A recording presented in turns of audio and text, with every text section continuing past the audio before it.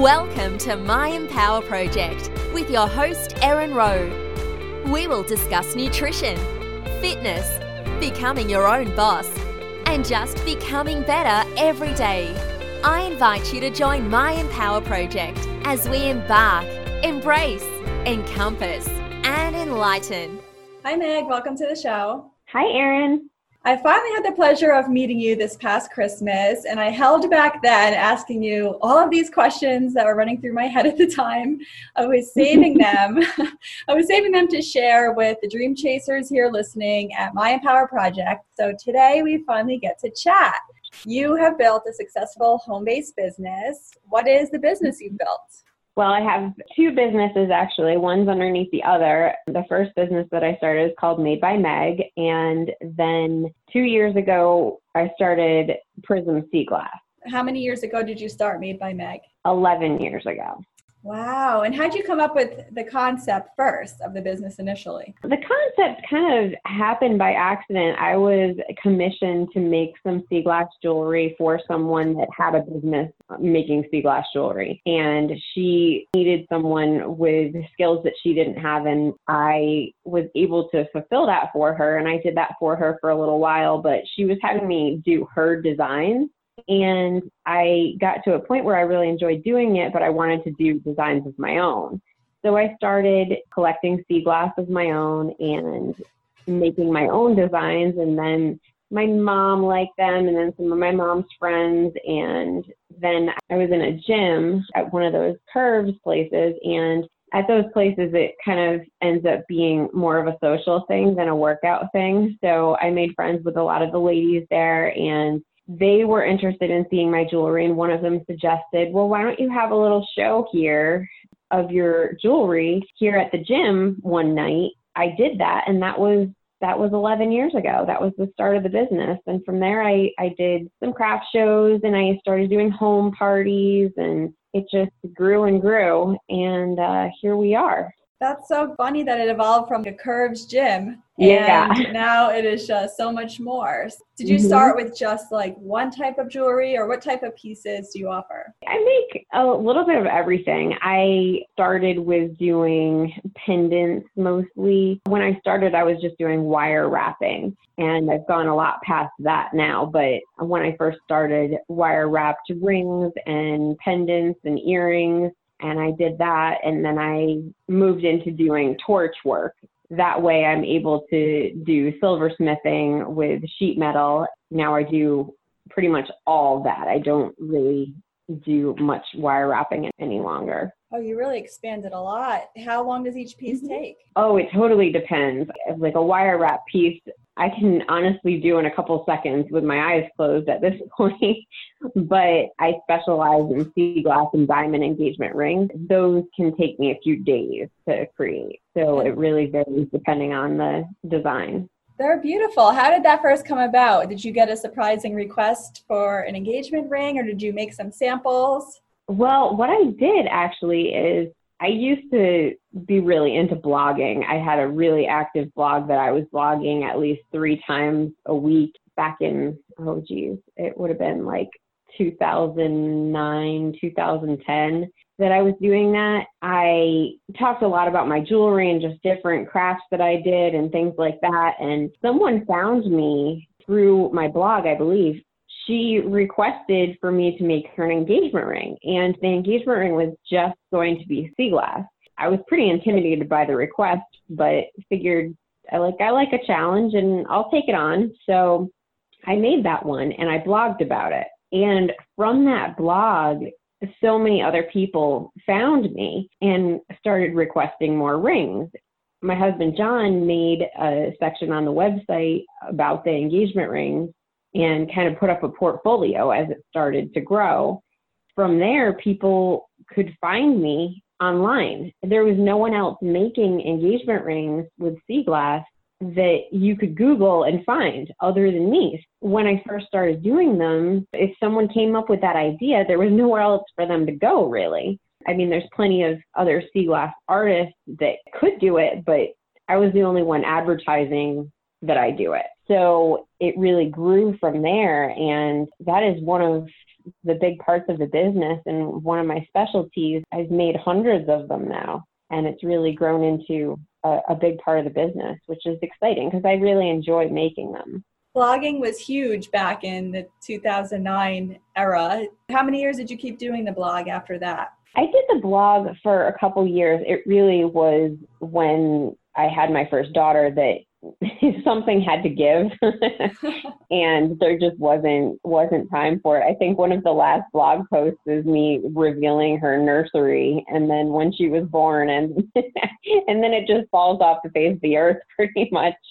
And that was 7 years ago. So I really haven't picked up the blogging thing since then. But people still find those blog posts and it's really good as far as search engine to be able to find those blog posts about those first rings that I made. And now people go to my portfolio and see how expensive it is. It's really fun. Well, that's understandable that you had to cut something out when you had your daughter. Is that when you moved into Instagram and started marketing after the blog? Yeah, that is a pretty good timeline and transition. I mean, Instagram is a lot faster to be able to post a picture and a thought and kind of get your images out there without writing an entire blog post. I think blogs are still somewhat popular, but I think the fad of them is kind of passing, and Instagram is really where people are at these days. I'm not as active on Instagram as I was in the past. It's just work has taken over.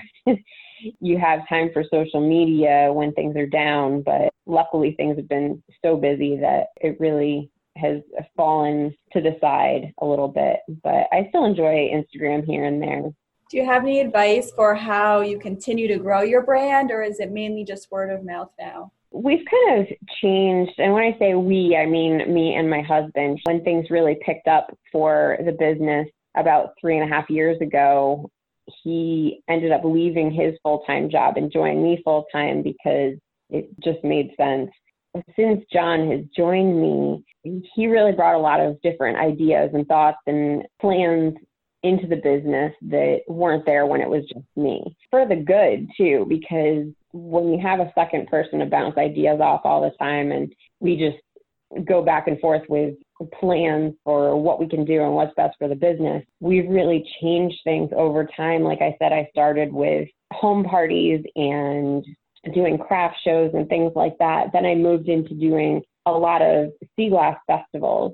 Those festivals were really good to meet other people in the community and meet people who are really into sea glass and things like that. And then I grew into being a guest speaker at those festivals, talking about sea glass and what I've done with it and things like that. As time has gone on, though, things have shifted, and instead of selling to shows and a retail market, we've switched more to a wholesale market.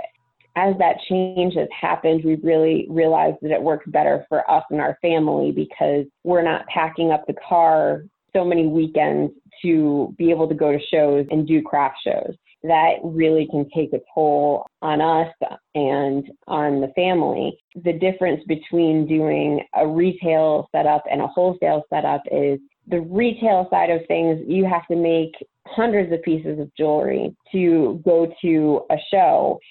You're probably only going to sell maybe 20 to 25% of what you made to bring to that show. So a lot of your money and investment is sitting there in products that may not sell for years. With a wholesale setup business, you still go to shows, fewer shows. Like this year, we're only doing 4 wholesale shows. We do some of the biggest ones in the United States, so we make it worth it. With those shows, we only have to make samples. We make one of each design in our line, and then we bring them to these wholesale shows. Store owners are at those shows, and then they make orders off of our samples. We make the orders as they're requested. We're only ordering supplies for pieces that we know have already been ordered, and then they're paid for. And that setup really works well for us because it's a guarantee that the jewelry that you're making is essentially already sold. So you're not wasting your time on pieces that may or may not sell at a show. system seems to work for us. And then we also have the website, and I also do the engagement ring. So we kind of have like a couple of different branches of the business that all come together and make everything work. Working from home, how do you schedule when you will work and when you will leave the studio? That can be a challenge. With the way that we work our business, it seems that the springtime is really, really a difficult, busy time for us. We find that we're working longer hours, and like this past spring, my mom actually came and lived with us for a month because we needed help with just the everyday things like getting the girls at the bus stop and things like that. We were just falling behind on when these orders were due. And luckily she's ready and willing to help, but we know this coming spring, we really want to try to get more of a back stock so that doesn't happen again. It's a great thing and a challenge that our studio is in our home because luckily it has a door. So at 5 o'clock, we can shut that door and then it's family time.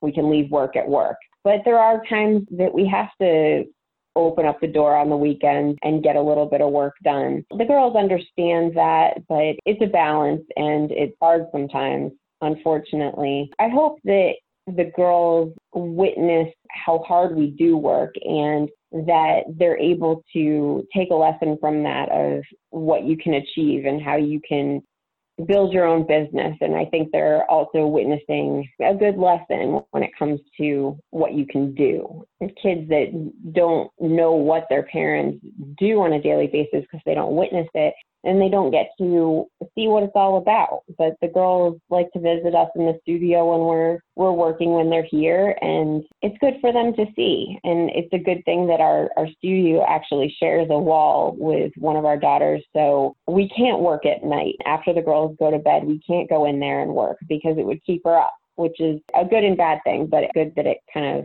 limits when we can be in there. So it kind of forces us to take a break too. That's wonderful. That's an excellent role model to see you and your husband working together as a team, seeing how hustle really can benefit the family. I think that's great that they get to see you. Mm-hmm. So you have your website to go to if somebody wants an engagement ring. Do you have any pieces in brick and mortar stores or only when the wholesale companies buy from you? The wholesale is all brick and mortar, actually. The store owners are store owners on any main street in the U.S. and all over the world, really, some of the shows we go to. We sell to probably over about 130 stores of our Prism Sea Glass line. That's the one that we do wholesale. The way that works is at these shows, they make orders, and we also have 14 sales reps in New England and New York, New Jersey, that is a sales rep company that sells for us.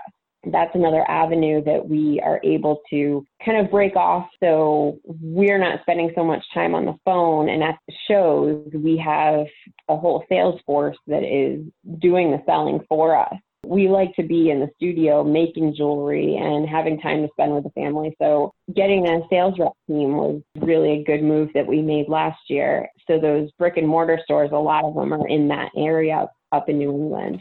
That's great that you have expanded to get help with the sales reps so you can be in the studio. But I'm picturing they call you and say this store wants 200 necklaces. How do you go about producing such a mass order once you are contacted? Well, the orders aren't that large. I'd say, for us to get a 200-piece order is pretty rare. They're usually more around like 30 to 50 pieces.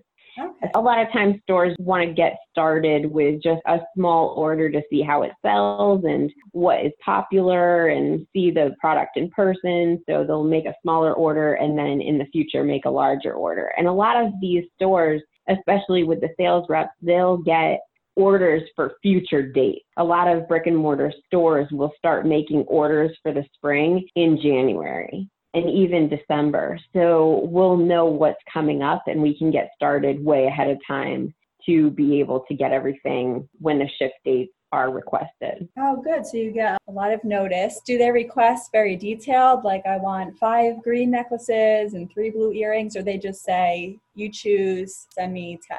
Most will have a pretty specific order. It just depends on the buyer. Some like to have their hands in and be able to pick every single piece, which is fine, and we definitely accommodate that.